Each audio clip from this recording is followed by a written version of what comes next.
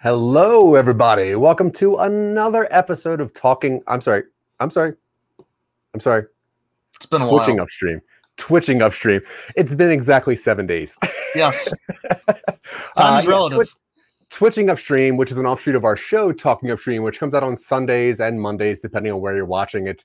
But in Twitching Upstream, what we do is we do a quick little live version of our normal show, but we want a lot of engagement. So we do this on a live platform so that people can just chat with us and throw some ideas at us and let us know if we're going in the right direction or if we should just drop what we're doing and start over with a reboot of Golden Girls, which I'm always trying to pitch. But first and foremost, my name is Zach. This is Dylan over here on this side. We are Some Nobodies. This is our website. If you want to see the weird stuff that we create on this show or Talking Upstream or one of our billion podcasts, you can always go to somenobodies.com and check that out. Quick shout out to Scene Snobs for having us on here and for pushing all of our stuff and making sure that I get a chance to talk to my best friend Dylan. Before we get our show going, though, we do have a very, very special announcement going on. If you in 1 second, if you look at the scrolling thing down here, friend of ours, friend of the show, friend of the network, they need your help. We got a sick puppy that needs some serious work, and it's a very sad situation going over there, but we can help, which is great. Yeah. And what I need you to do is I need you to look at this telethon, a live fundathon that we got going on here to save Brady. It is this Friday, March 5th. 6 p.m. to 2 a.m. It is a long 8-hour thing. We got amazing talents going on. We have amazing people. We just need to help this little puppy. And trust me, we were thinking about putting a picture on here, but this dog is so cute and so sad. Very cute dog. Yeah, so please, but we wanted to save something. So please go to the GoFundMe, which is scrolling at the bottom, and it's going to throughout the show. So if you want to help out a very sick puppy or want to help out one of the friends of us in the network, please check this out. It means a lot to us, and it's going to be a really cool show, too. So if you got nothing to do this Friday and you want to check it out, 8 hours of sheer hardcore entertainment, all to save puppies. Yeah, it's a good cause. Yeah, but Dylan, how are you, sir? It's been a long week, Zach. I'm sure you know that. It has been a very weird long week. Yeah. I've slept in the weirdest places this week, but that's my business. Let's get on to some stuff that I know you really do not want to talk about, which is pop culture and my my love of media. Let's start with DC news. So obviously Snyder Cut is coming out very, very soon. We are days away and I'm super excited.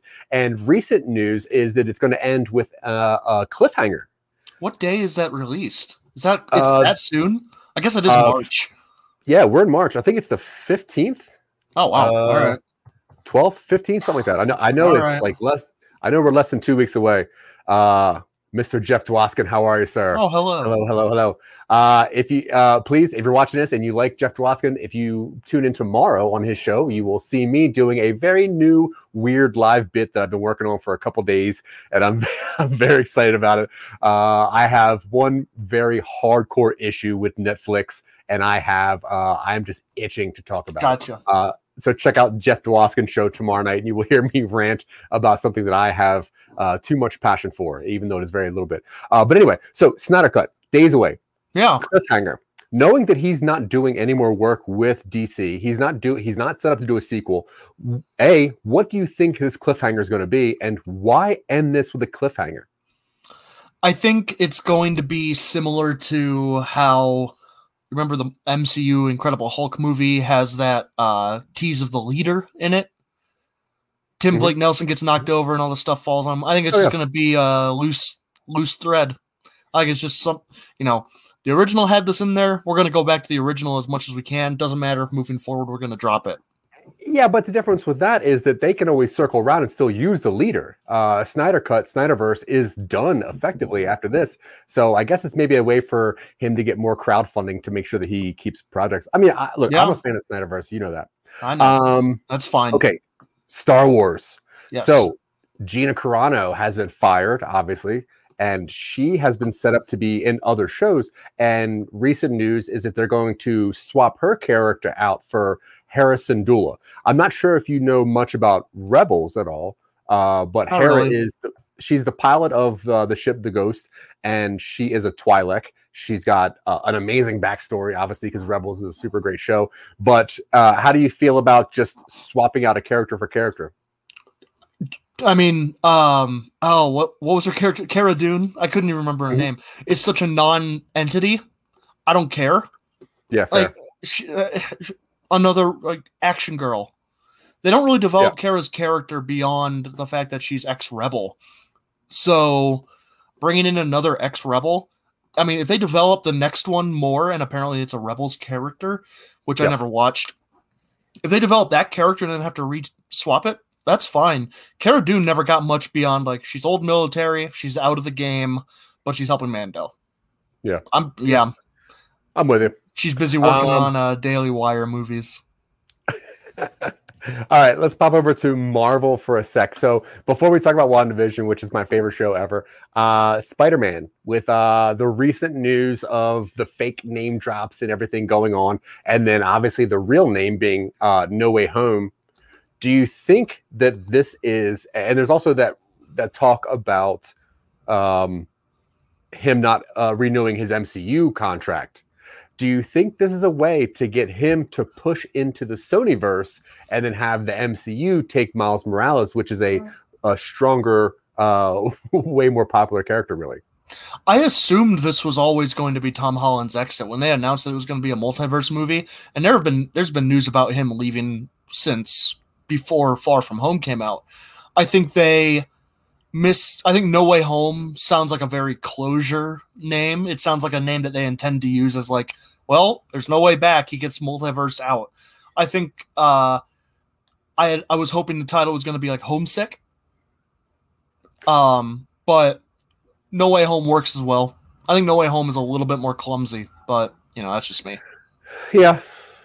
Yeah, I agree. I mean, either way, it's going to be an amazing movie. And knowing that WandaVision sets up Multiverse of Madness, which sets up the Spider-Man crossover, I'm super excited for all of it. So yeah.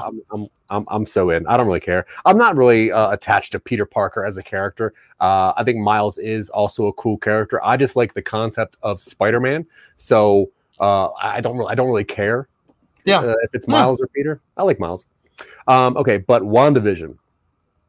Now you're caught up. Yes. 8 episodes in. Yes. 1 left. Allegedly. What do you think? Oh, you think there might be a secret 10th? I've heard people claim that I think the story is that Feige said the last 3 episodes are an hour long each. Mm-hmm. And they have not been. They have not been. Yeah. So it wouldn't surprise me if they do a next episode. They do some sort of in-universe reason for why they mess with a timeline or something, where it's an extra dimensional episode is treated as the secret 10th. You know what I mean? Ooh, that'd be cool. Yeah, like a hit. Yeah, like an old school, on old CDs when they would have the hidden track. There's just one extra episode that no one's that'd be awesome. Yeah. What do you think? What the big fight at the end, the big finale? What do you think? Because here's my thing is that Spider-Man Part 2 happens after WandaVision in the timeline. And in Spider-Man 2, there is so this is 3 weeks after the return and after Endgame. Maybe I hope so. The show worked. We got Zach on the streaming service. The show worked. Close up shop. We're done. All right, shut the laptop. All right. So the chronologically, WandaVision is 3 weeks after Endgame. Spider-Man is months after Endgame, and there's a memorial for Vision in Spider-Man 2. So I would assume that Vision does not make it throughout this. I want the emotional weight of Vision and her children not existing after this. I think that's core. I think that's really key to her character, is that she experiences this trauma, tries to fix it, and breaks stuff worse after trying to fix it. True. But I think that she has... Go for it. Well, they are setting up Young Avengers. We already know that. They're doing, Kate Bishop and Hawkeye. Yeah. We have a new casting for Ant-Man's daughter. So then we know that we're setting up a Young Avengers. And the core team of Young Avengers is Wanda's 2 children, which means they have to survive. We're not going to watch kids die or disappear. They're going to kind of alter it a little bit, and that's cool. I don't think Vision is going to make it out, which that's going to be the crux of Wanda's suffering, I think. Yeah. I hope so, I think. But I do think that there's still one more person. I think there's a big bad. And my reasoning is because when they showed... We're going to assume people that are watching right now have seen episode 8, right? Alert. Yeah. All right, spoiler. Fine. So when we see Agatha in the past and she's being attacked by all the witches, she doesn't know that she can take their power. And it's a purple power compared to their blue power, which makes me think that somebody has given her the ability to do this, whether she knows about it or not. I figured she knew when she was taking the power. I don't think so. And then when you see how she's holding the children at the end with those little tethers, her fingers are black. And I think that's a little bit different than something that's going on. But also, I don't know. I have a lot of questions, but I'm super excited to see how this goes. Do you have any... Do you think it's Mephisto? I would love that. I saw a theory. It might have been you. I don't know. That it was Mordo. Did we talk about this last week? Yeah, Baron Mordo. Yeah, Mordo hasn't shown up since that. And there's definitely the implication that Catherine Hahn's initial involvement in this is entirely just to figure out how Wanda's doing all of this. She doesn't know. She didn't know when she got to Westview that Wanda was gem powered. So there's might be something else going on, because I think it does need a stronger villain than Hayward being just an idiot, being the dumbest person on the show. Just so dumb. He's just so dumb. So dumb. Such a dummy. I'm so excited where this is going. Once they showed White Vision, I was like, "Oh man, I'm so in." Sure. And I like how instead of the Soul Stone, it was like a little arc reactor from Tony Stark. Dude, such a cool thing. And then there's also this other theory, and I don't know if you know this character very much, but there's a theory that it's Shakan, who is the guy who's in charge of...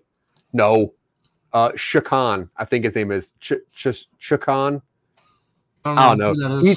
He's a bad dude. He's in charge of one of those books, and because that book is so important, and I don't think that book is the Darkhold.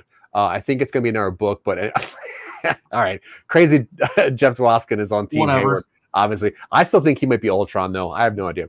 Anyway, all right, let's get on with the rest of the show. Yeah. Now, what we do in this show is for the whole week, I send Dylan rapid fire ideas of things that I have never seen in a movie and would like to, or at least would like him to work on something because I'm lazy. And he doesn't respond to most of them. So what I did was we designed a live show where he has to respond to one. So what he's going to do is he's going to rifle through all the weird texts that I sent him throughout the week, and he's going to pick one idea that I don't know what it is, and then we're going to work on it with your help. So at any time while we're in here making up an idea, we have a suggestion, we get kind of stuck in a dead end or we're going in a loop or something, just throw an idea out there, just type it in whatever chat that you're watching this on. And we would appreciate it, please. So go ahead, Mr. Dillon, take it away. So I went through and I picked out one. This was a few weeks ago now. Monsterologist on the trail of Bigfoot meets a Mythbuster podcaster and a true crime podcaster on the trail. They all found a murder scene at the same time. The true crime was following clues the police weren't. The Mythbuster sought out magic spots in the USA and was doing readings, and the monsterologist is following ancestral lessons and tracking something. Turns out it's demonic suicide. I chose this one because we've gotten really, you far more than I have, but I've become kind of embroiled in these podcasting groups, and we're meeting people and stuff like that, and vanity projects. we can always we got people we can do this with. So it's like, this is kind of fun. Plus, it touches on a lot of like supernatural nonsense that I kind of like. So I figured let's do this. Now, my first thought, just going into this, is that this is like either a movie or, it could be a podcast. Either one of those. I like a movie. Like a visual thing for this. Sure, cool. And I think showing audio mediums is always funny to me. Yeah. And I was imagining this as kind of like, we follow these people first, then meet up about a third of the way through. That's when we get the big, like, or even, I don't know, I always like to spend the first long while introducing everybody before they form their group. But I figured it would be, they wind up finding the same clues. They investigate something that brought them all together. Something doesn't fit. Something feels off about it. And then the third part is them versus like a cult or something. I wasn't so sure about the demonic suicide thing. I like the idea that it's more like a ritual sacrifice. Cool. Not a problem. Yeah. Demonic suicide just sounds so weird to me. It'd be some metal band. Ugh. Okay, so ritual sacrifice. Okay, so you said the first part was kind of the meetup, the understanding, the knowledge. Yeah. And what's the second part? Second part is the investigation, where they follow the clues. All right. And that's when the world opens up for them. Cool. Now, which of these groups do you want to kind of follow? I think the Monsterologist is probably the most interesting. I figured it was going to be all three. Oh, we actually follow all three of them. We have like three timelines. Not even three timelines. We started off following them before they intertwine. I don't know why this is the example I'm going with, but Independence Day, it follows all the characters and then they finally meet up once things go wrong. Cool. We follow all these podcasters. We see them each get drawn in. We see them doing what they're doing. We see them each get drawn into it. We see them investigate it, and then we end. I'm seeing, like, if this is a 90-minute movie, like the 20-minute mark, with everybody coming together on the trail and meeting each other, and then they realize what's wrong. Cool.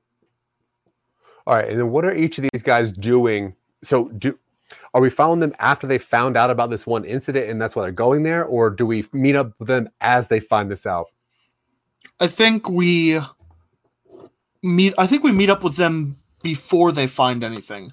Like, we see them each get their independent clues that lead them to the forest. Like, for some reason, I'm seeing this take place in like California. I don't know why. The forests of California, like Northern California, sure, or Pacific Northwest, or is that where the redwoods are in California? Yeah, Endor. Oh yeah, Pacific Northwest. If we wanted to be like deep, like coniferous forests. Cool. All right, so we're going to be in the Northern California forest. Northern Califorests. Yes, that's what they call it. Thank you. Okay, so the Monsterologist is tracking what when they find out about what? So are they tracking? Yeah. So they're tracking the same demon or whatever myth that leads them down there, right? Yeah, and I'm thinking like, so the original text you sent me was a monsterologist, which is like a cryptozoologist following Bigfoot. Works for me. Pacific Northwest, that's where Bigfoot is allegedly supposed to hang out. Perfect. The legend of the North American ape has been around forever. And if they're in trees, get the big ones. That's where in Animorphs they had the the tree aliens hideout. They had a secret clearing in the redwoods. Then there was a Mythbuster podcast, like a myth busting, like, probably a skeptic. Let's go full skeptic. If we're gonna have supernatural stuff, it would be fun to have someone trying to debunk it and then realize that nope, this is real. Now, what is something they could be debunking in this area or close to this area? So could they be debunking like a UFO sighting or a crop circle? It could be UFOs. I like the idea that there were strange lights or some sort of phenomenon seen in these woods recently. So it's drawn all of the paranormal supernatural podcasters there. So like the monsterologist is there to investigate. Well, let's see. Let's I'm cool with Bigfoot. Yeah, well, I'm thinking like if something weird was going on, yeah, people are disappearing in these woods, and the monsterologist, the cryptozoologist is looking for. Yeah, because my idea when sending that text message was 3 kind of crazy style podcasters all tracking something that leads them to the one thing that is something that is far beyond the crazy that they do. Yeah, I like that. Maybe alter the Bigfoot then. So change Bigfoot. Yeah, I mean aliens. Yeah, cool. Like UFO aliens. Like people are disappearing in these woods. So the monsterologist thinks it's aliens. They're doing an alien episode. The true crime person thinks it might be like a killer, and the skeptic is going just to show that it's hikers who are bad at following the trail, or that it's just kids putting on a hoax, or it's kids doing a hoax and they're trying to bust it. Okay. And that's what they're doing for about 5 to 10 minutes of the first chunk of this movie. Yeah. And then where they all meet at this one spot in the forest. Yeah. What happens when they meet? Do we want it to be a weird scene or do like these physical scene? Like a scene of a crime? Yeah, I would like it to be so that all 3 of them think that they're still right. Okay.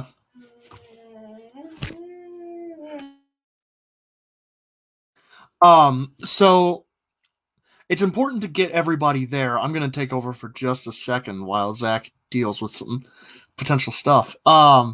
So part of the struggle sometimes with writing a story with multiple characters that meet as an ensemble is that you need to give everybody an equal reason to be involved in the story while physically present.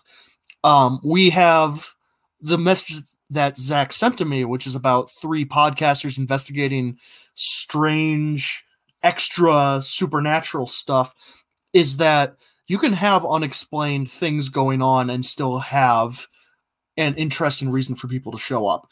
So what we're doing right now is trying to figure out something that is general enough for everybody to be drawn by, while also being different enough that we can shift it into something different.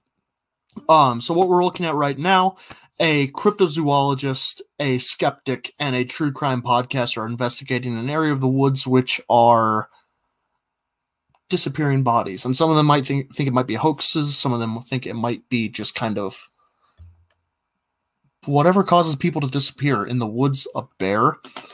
So let's see. While Zach is coming back into the stream, I'm going to let him continue. No, you're good. You good? Oh, I'm good. Yeah, absolutely. Cool. All right, cool. I was just going on about the importance of giving everybody an equal reason to be involved in the story.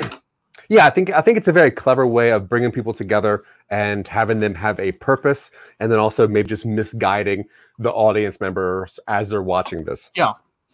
Okay, so they're at this meetup here, and I think it'd be clever if they all kind of think that they are, doing the right thing, and they're on what they think is like the biggest score that they have, that they've gone through. And I don't really know what happens here. I guess up until the first arc, we can just they're all going through their motions. They're kind of setting up their things. They're proving why they're all right, and then we get to the knowledge that they're not right. Do we want them to be in competition before they actually get there? Like all 3 of them show up at the trailhead, the nearest trailhead, and they all have their one of them has a hand recorder, one of them has a professional kind of walking rig, and one of them is just doing a live broadcast on their phone, and they're all like, yeah, something weird's going on, huh? And they go, do you really think this is aliens? Because this is obviously a hoax. And the guy's like, no, it's not a hoax. If you look at these signs right here, this is classic things. And then the one's like, look, I know you guys think this is aliens, but it's obviously a murder because I've been tracking the serial killer up to here, and if you look, there's blood splatters over here, blah blah. Yeah, I think that's cool. And then what would be the bit of information that lets them know that they're all incorrect? I think they stumble across something. I think they find like the actual site of it. Cool. And is it that it's a traveling demonic sacrifices? It could be. That's kind of the immediate option I think we have is that it's a straight up cult. It's a demonic cult, and that's it. I don't know if we want to go that obvious though, do we? Like, well, why don't you throw a couple of things out there? And once again, if you're watching this, just throw an idea out there, something that's very, very weird that is not either true crime, alien, or a hoax. But what are some other things that we could that you could see? Because if it's supernatural, maybe it's like a vampire, or maybe it is maybe like a Monster Squad team, like in a battle fighting something, and they're like wildly overwhelmed. I mean, we could go just straight up like there was a blip in the universal fabric and something slipped through.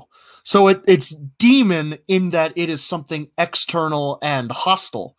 It's not like a traditional like wavy bladed knife stab the virgin in the heart type of thing. It's a demon in that it is something unknowable and fundamentally different.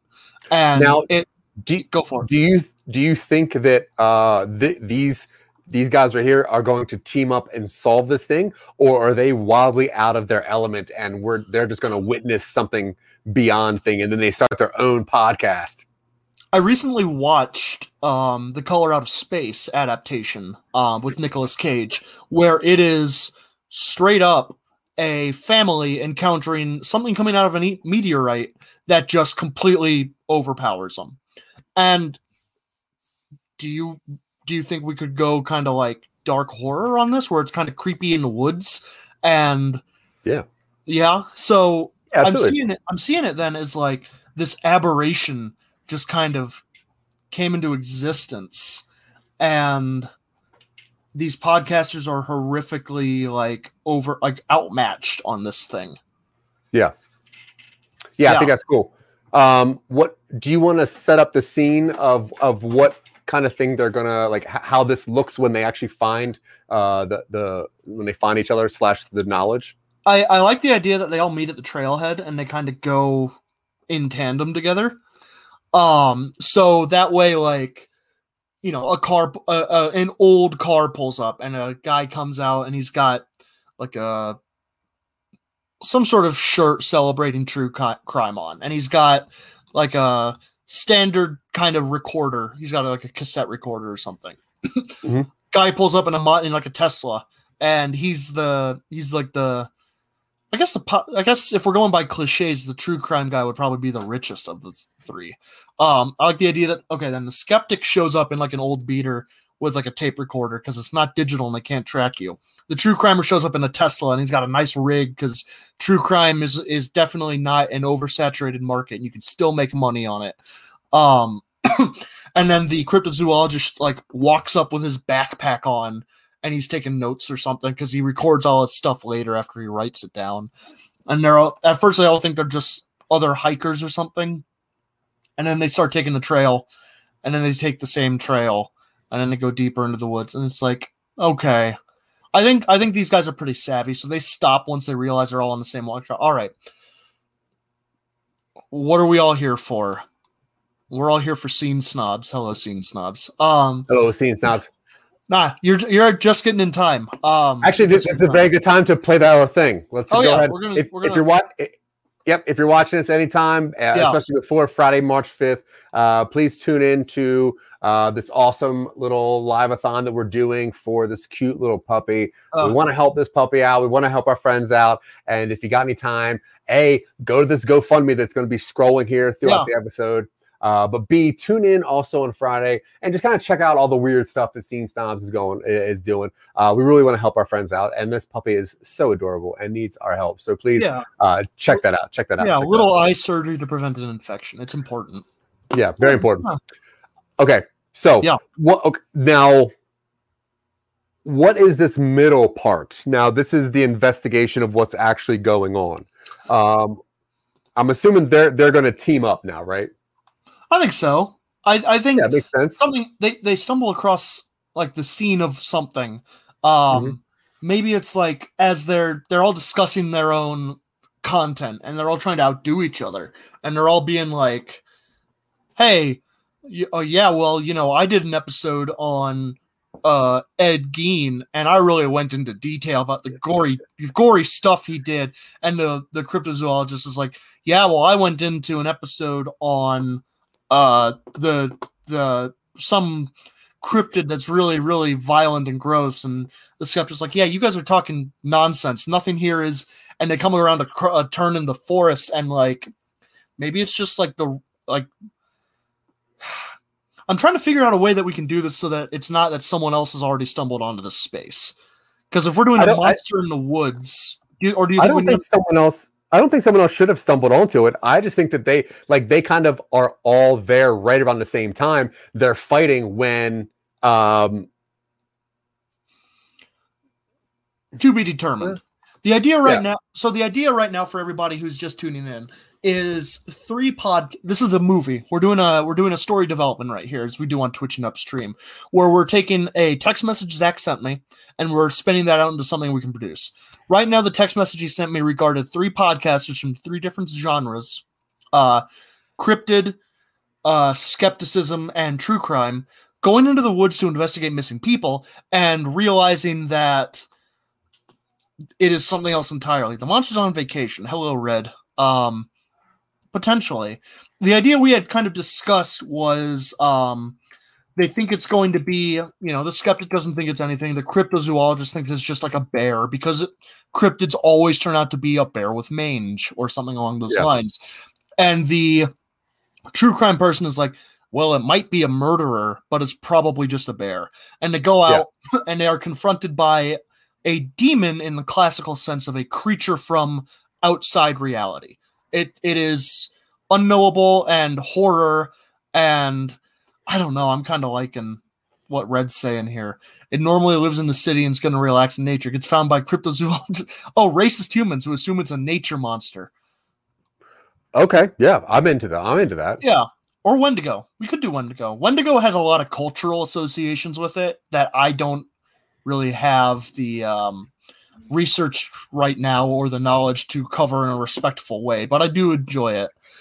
Honestly, so we could do this where its very presence in our reality is kind of like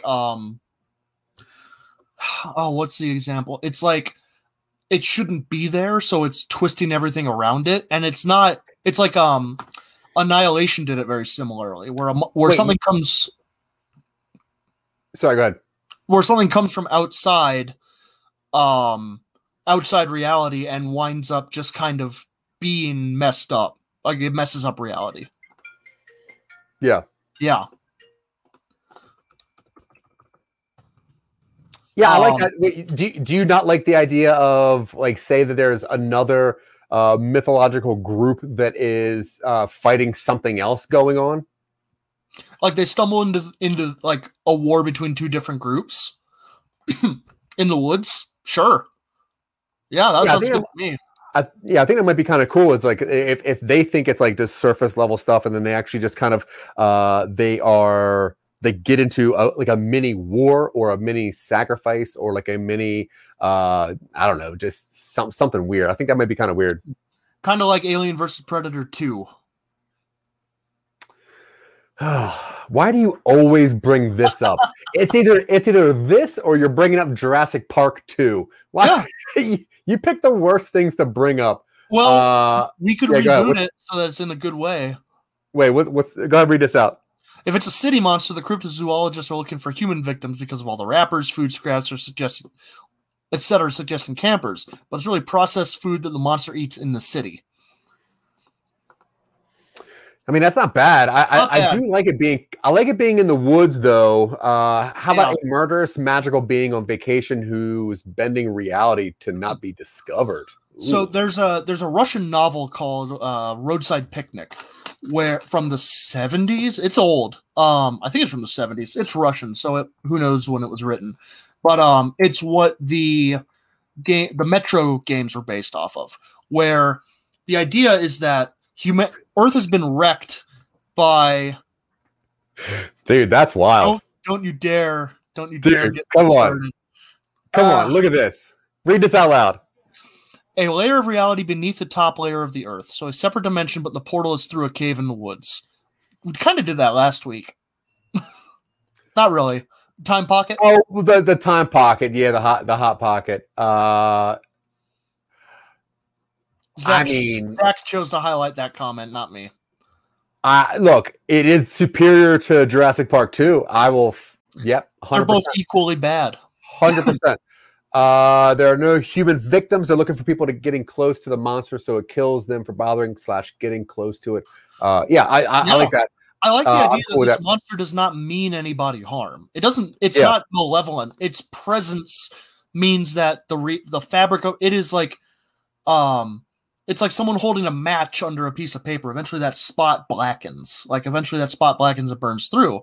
So, it could just not even be capable of interfacing with humans. I know we're getting real metaphysical here. My previous point, the novel Roadside Picnic is about an Earth that has like a bunch of weird reality warping areas on it, and it never tells people what happened. But the main theory presented in the novel is that humanity is an ant. Humanity are ants, and one day, a bunch of humans decide to come up and set up a picnic. They put a blanket down. They get out the cameras. They get out the radios. And then the ants come out and see the aftermath, and it's just like a bunch of weird artifacts that the ants don't comprehend. So the idea is that Earth was visited by aliens who left all their reality twisting nonsense around without even bothering about the ants that they were disrupting. So I like the idea that this monster is just an extra dimensional thing that is unfortunate enough to be forced into the crude matter of our universe, and that makes it monstrous to us, despite the fact that it's effectively just not home. Yeah, I think that's cool. And so if these three jerky podcasters are looking for what they think is a big deal, then they come across maybe like a monster hunting group similar to, I guess, like the like Hellboy's group. Yeah. Those guys. What if they come across them and they're trying to just attack this interdimensional being that just exists? Yeah. I think that's very weird. What's this middle part looking like, though? I suppose it could look like a hunting trip. We don't have to make the reveal about the monster's true nature until the end. But I'm seeing them coming across the scene of like the most recent fight, and it's like we go real kind of abstract with it. Maybe at first they like come around and they're like, oh man, all these trees are really nice, and then they like go to hang something up on like a low hanging branch. It's not a branch; it's a person's arm that's been phased into the tree. Like that that sort of stuff. And then as they kind of like look, they notice that this horrific scenery has been kind of like messed with, where they look, someone's been phased into a tree. Maybe someone's skeleton has been like I'm trying not to do the same thing over and over again, but a lot of it is like, how horrific do we want to be? Like, it turns out the gravel isn't gravel; it's like teeth. Yeah, I mean, something that is just straight up otherworldly is what they're going to come across here, and I think that's cool. And so, I guess at first they're going to think that it is the monster. Yeah, and it's actually just the. It's like a monster hunting group. Like Monster Squad grown up. Scalpel. No, Scalpel's a bad name for a team. It's too long. It needs to be one syllable. Yeah. Knife. I'm trying not to do Sword because Sword is taken. Yeah, we're not going to do Sword. That's dumb. How about Shiv? We can make Fist. Fist is something probably. I don't want to do I mean, that. the hand. Well, yeah, let's not do that. What's up, Alex? Hey, let's see. Wait, what's Maria say? She's got great ideas. It'd be more like realities are intertangled, almost like yeah, absolutely. I think that's cool. This is an area where people have where the barrier between realities is thinned, and that means like dagger ain't bad, mallet, hammer, axe. I mean, yeah, I think anything that's like less than 6 letters, just so we can. I was thinking something like, what do you call it? Not incision, but like when you remove something. Remove. Wait, mallets with mullets? I don't know. You mean like, who are you guys? We're the monster hunters. We go by mullet. I see. Mallet. Mallet. Mallet. We'll figure something out. Shiver prisoners who work release. Wait, go ahead with this one. This is cool. Shiv are prisoners on work release on the condition that they're Hellboy red shirts in order to get out. Cool. So there's this. So we're doing an excise. Amoral. So it's an amoral. That's it. Excise. It's an amoral monster hunting organization that uses the California prison system to recruit like just low level like guns for hire in order to fight monsters. Cool. Love it. That's sweet. And these podcasters stumble on their most recent fight where all the gravel is teeth. There's like a person half phased into the tree of a redwood. Yep. What they think are vines is someone's nervous system that's been like taken out and is draped over like a rock or something, like moss. Yeah. I think it's Spanish moss, and it's like Spanish moss doesn't grow in California.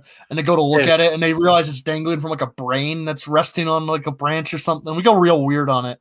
Yeah, I like that. Yeah, Red. I was thinking about you, Red, when I came up with that imagery. I'm gonna save that for later. Okay, so Shiv, how do we work that into what's the penitentiary word that we're going to put in this analogy? Penitentiary. Like what does Shiv stand for? Yeah. I guess inmate, right? Oh, I guess. Whatever. We'll get there. Okay. I definitely agree that gravel teeth is metal. So good job there. Okay, so we have they stumble upon this, and I guess at some point they all have to realize that this monster isn't bad, right? And then they end up fighting Shiv. We both watch Sea Fever. Yeah, I'm into that. Monsters don't always have to be bad. No, they're actually rarely bad. I guess that's kind of what JJ was doing with Cloverfield. A little bit. Yeah. Oh, yeah, absolutely. We're going to touch on the how prisoners are, disproportionately people of color, and how prisoners are also disproportionately used as cheap labor in the United States, and it is constitutionally illegal. Yeah, I agree. Shivs are like sharp and sporks. Depending on where you're from, shivs are sharp and sporks. Yeah. Maria, she's from Ohio, so it's 100% sharp and sporks. Yeah, especially behind the Popeyes. It's all we had in Ohio. We didn't have Popeyes. We had Frickers. Yeah, Mick, we're gonna have you on Talking Upstream and kind of go over that amazing idea. We just don't want to steal premium show. Yeah. All right, Dylan, go ahead. Read. But they get to triumphantly overthrow the white paranormal parole officer overseeing them. They realize they're not actually opposed to the monster, break free, and take down the real enemy, Whitey. Yeah, cool. 100%. Yeah, I like the idea that these podcasters do like. They come across this they come across this group of like, press ganged inmates. And they wind up effectively at the end, like they either have the opportunity to save the overseer, but they don't, or the overseer dies. And it's like, well, we don't have to report. I'm not a reporter. I'm not a journalist. I'm a podcaster. I make a good story. This is a great story. and it doesn't necessarily have to, inspired by true events doesn't mean that it's 100% accurate. And then the inmates just they run off into the woods. Yeah, that's what I'm cool with. And then the parallel being that the monster slips back through reality, back to their home, without drawing the problematic parallel between, prisoners and extra-dimensional man-eating monsters. Yeah, we do the Godzilla thing where it's like they have that moment where they stop and look at it, and it's beautiful. It's it's something like they've never seen before. And then Whitey starts it's been a trope since Mort d'Arthur, where it looks like everybody's gonna have their piece, and then one of the soldiers draws a sword and cuts the snake on their leg, and they think everybody's gonna fight. Yeah, we do something like that. Cool. So the first third is the team up. Second third is them discovering the monster hunters, the reveal of what Shiv is somehow, after the interdimensional scene, up into the monster hunters are fighting the actual monster. And I guess the second third, or the last third, is going to be the podcasters realizing that the monster is not bad and siding with the monster and slowing down Team Shiv enough to overthrow the bad guys. But the piece isn't a sword, but a true piece.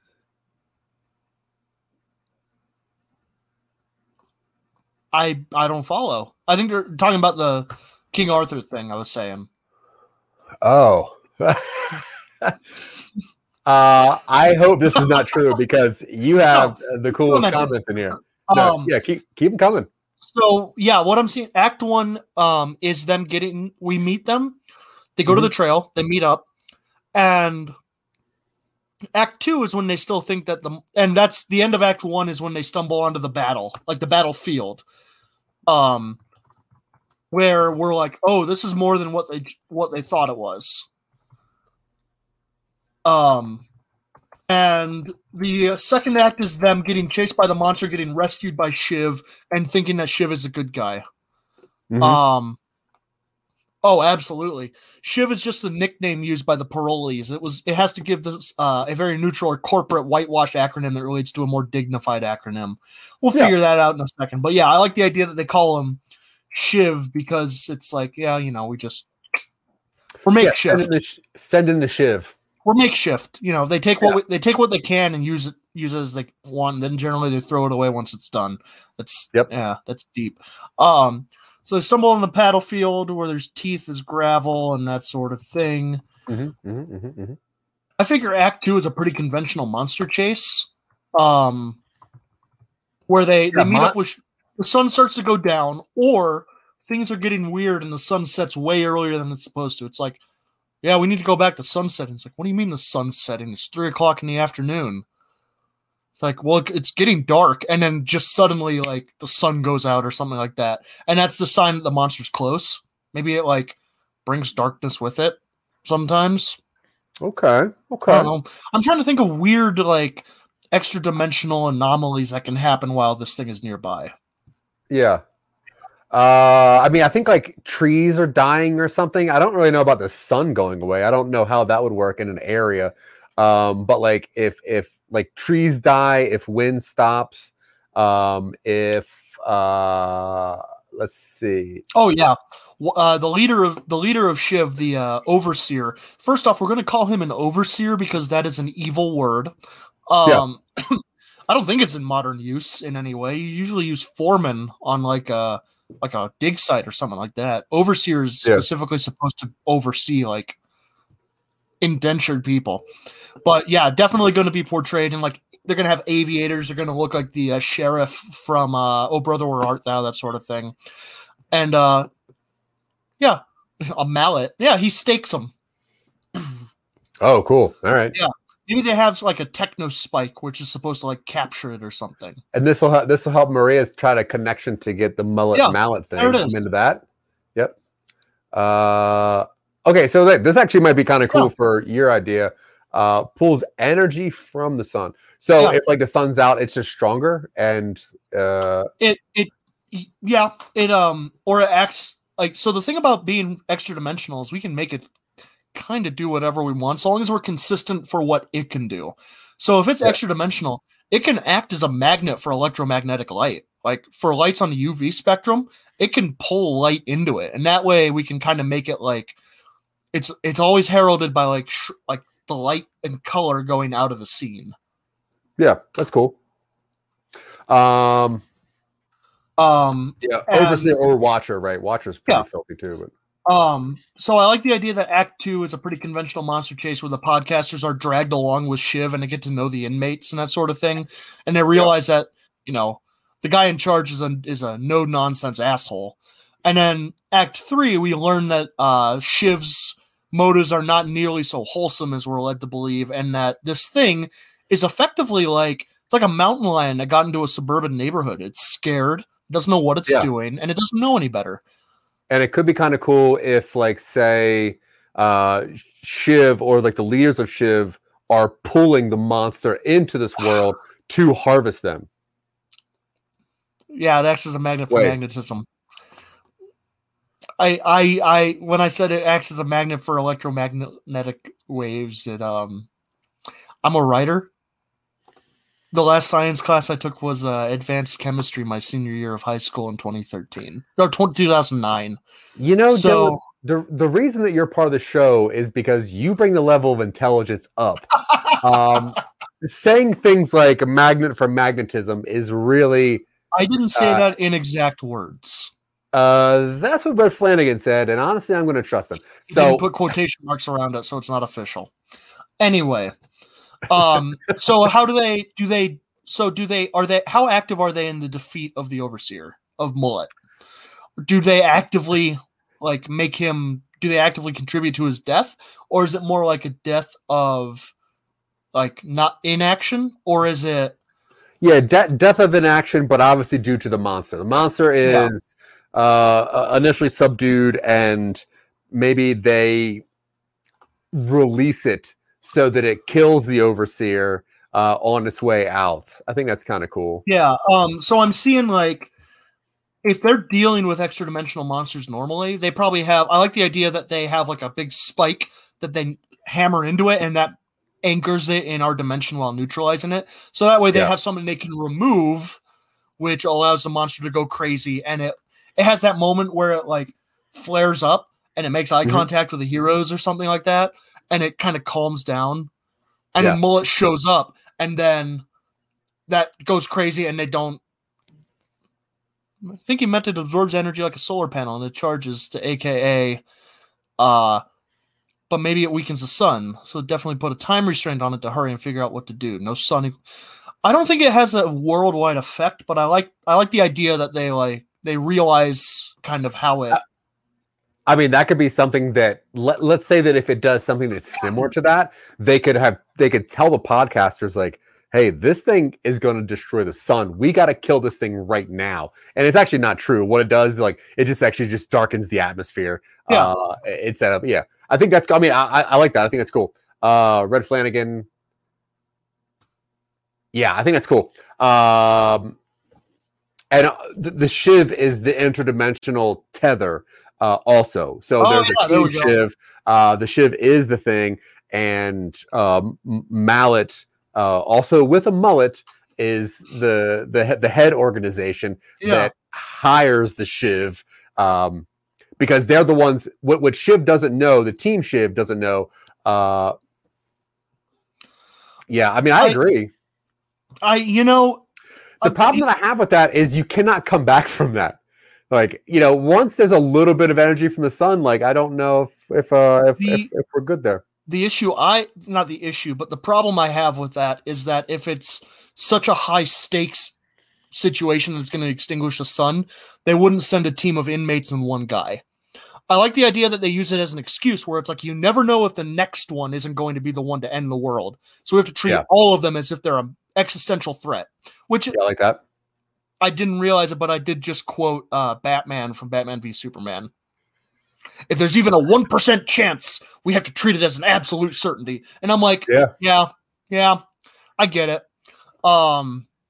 Yeah, Whitey exaggerates the problem so that he has an excuse to go after this thing. And of course, he gets his rocks off on hunting monsters. Cool. You know, he's a big game hunter. We can make a commentary on conservation and sort of things. Where, like Sea Fever does, it's just a thing. It's just an animal. It is just an animal outside of its natural environment. Yeah. Why we don't need to kill it. We just need to send it back. Well, it's keeping it here. As far as we know, this, and then they like point to the spike or something like that.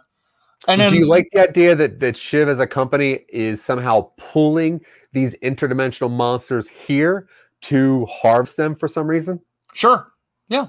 All right, cool. You never know. You never know when you don't get an maybe the next one is like a living nuclear reactor and we can just hook it up. Problem solved. And then of course we have the stinger where it shows, you know, it's like the operation in the Redwoods went south very quick. Well, it turned out it was only like a C-class minor entity. We can afford to let one of the fish off the hooks every once in a while. And then it does the Indiana Jones thing where it shows they've got all these like research labs and they've captured plenty of these things, and we expand it like that. Yeah, they're like grinding teeth and like experimenting on teeth bones and stuff. Okay, so we can write this and make this into a tabletop role-playing game setting. Love it. You're a group of monster hunters. And, yeah. Cool. So we find out in the beginning of the third act that Shiv is actually bringing in the monsters. Oh, yeah. Whitey is absolutely, this is from Red, ex-Blackwater war criminal. Yeah, he's absolutely an ex-war criminal. Oh, yeah. Obviously. Yeah, they always are. All right, hit me with this one. Oh. Maybe for another twist, it's that they don't really want to kill it because while it seems like it is a weakening the sun, it's actually an exchange and it's strengthening the sun. So it's sent to save us from global warming, to put everything back the way it should have been energy-wise. But the bad guy is wanting to catch it for his private collection and is only making it seem like a problem. Sure. That might be a little much for what we've kind of worked out here, but I like the idea if we turn this into like a series of things, that we could definitely do another one of these, that Shiv absolutely catches stuff for private collectors. Yeah. I like this a lot. Yeah. It's like, cool. You act like you got something to prove. What are we calling this thing? Because we got to do a lot more work on this. This is the issue sometimes with doing genre. When you do genre stuff like this, a lot of times an effort, it's not your fault, Mariah. It's not your fault. Because Maria, I apologize. Mariah has an H on it. I was incorrect. So the thing about doing genre stuff like this is that a lot of your effort, and we've seen this when we've done like fantasy on the show, you spend a lot of energy devising the setting and the rules and what is possible in that. And you don't spend so much time focusing on the story. And I think that's because a lot of genre stuff relies on relatively conventional story elements told in an extraordinary way. So you have Mad Max Fury Road is a very good example, where it is a pretty conventional go from A to B, and you encounter weird stuff on the way. But the novelty to that movie, and the reason that it's generally well regarded, is the style, which is a genre element, and the fact that the story is it's fit into this framework of the setting of Mad Max, which is this kind of mythical post-apocalypse where everything is larger than it should be. Yeah, we'll just name it Mullet. That's it. We're not going to name it anything. Mullet. No, we're not calling it Mullet. We're not calling it Shiv either. I feel like this probably deserves a slightly longer title. Like normally I know we like to do a few syllables, but this one deserves something that's a little more evocative, maybe a little more vague as to what's actually in the story. Something along the like Lovecraft named his stuff like The Color Out of Space. You get that it's about something alien, and you don't know quite what else. Or like Lurker on the Threshold. What about something similar to like where we're using what the podcasters are doing as well as that too? So like analyzing waves or something stupid or whatever. Something there. I have no idea. We don't have to have a title for this one yet, but Well, something along those lines. We will soon. I got to make a thumbnail for this thing. Anyway, that's true. Hey, everybody, thank you so much. We appreciate all of your attention. I am an attention hog, Dylan. I just don't. I hate to admit it.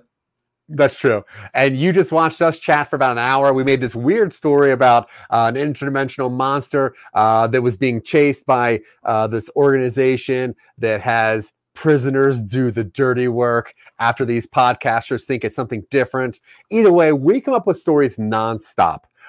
We like doing it, which is weird. Every Sunday, every Monday, you can find us on Talking Upstream. Every Tuesday, we Twitch live. If you want to just yell at us on here, please just throw us comments. We don't care. You can find us always at somenobodies.com. You can always help us out. We're actually in the middle of making a movie right now, which is cool. We are literally in the middle of production, like we're shooting. Yeah, so we had to kind of slow down doing some of our stuff because now we're filming on the weekends. Either way, we love everyone's help. So if you want to help us out, you want to be somebody that helps with these movies or more weird podcasts or shows, go to patreon.com/somenobodies, and we would love it. People like Scott Curtis and Behind the Bits, we love him so much. Check out cool podcasts like Behind the Bits, obviously. He's an award-winning podcaster. He does great stuff, so please just watch him. Tanya Sheck, Sarah Tkachuk, our great friend on the East Coast. You also have Listener app. You got a lot of people that really help us out, and we want to thank people. Scene Snobs, IBM TV, the Each Foundation. People do some real cool stuff with us, so help us out.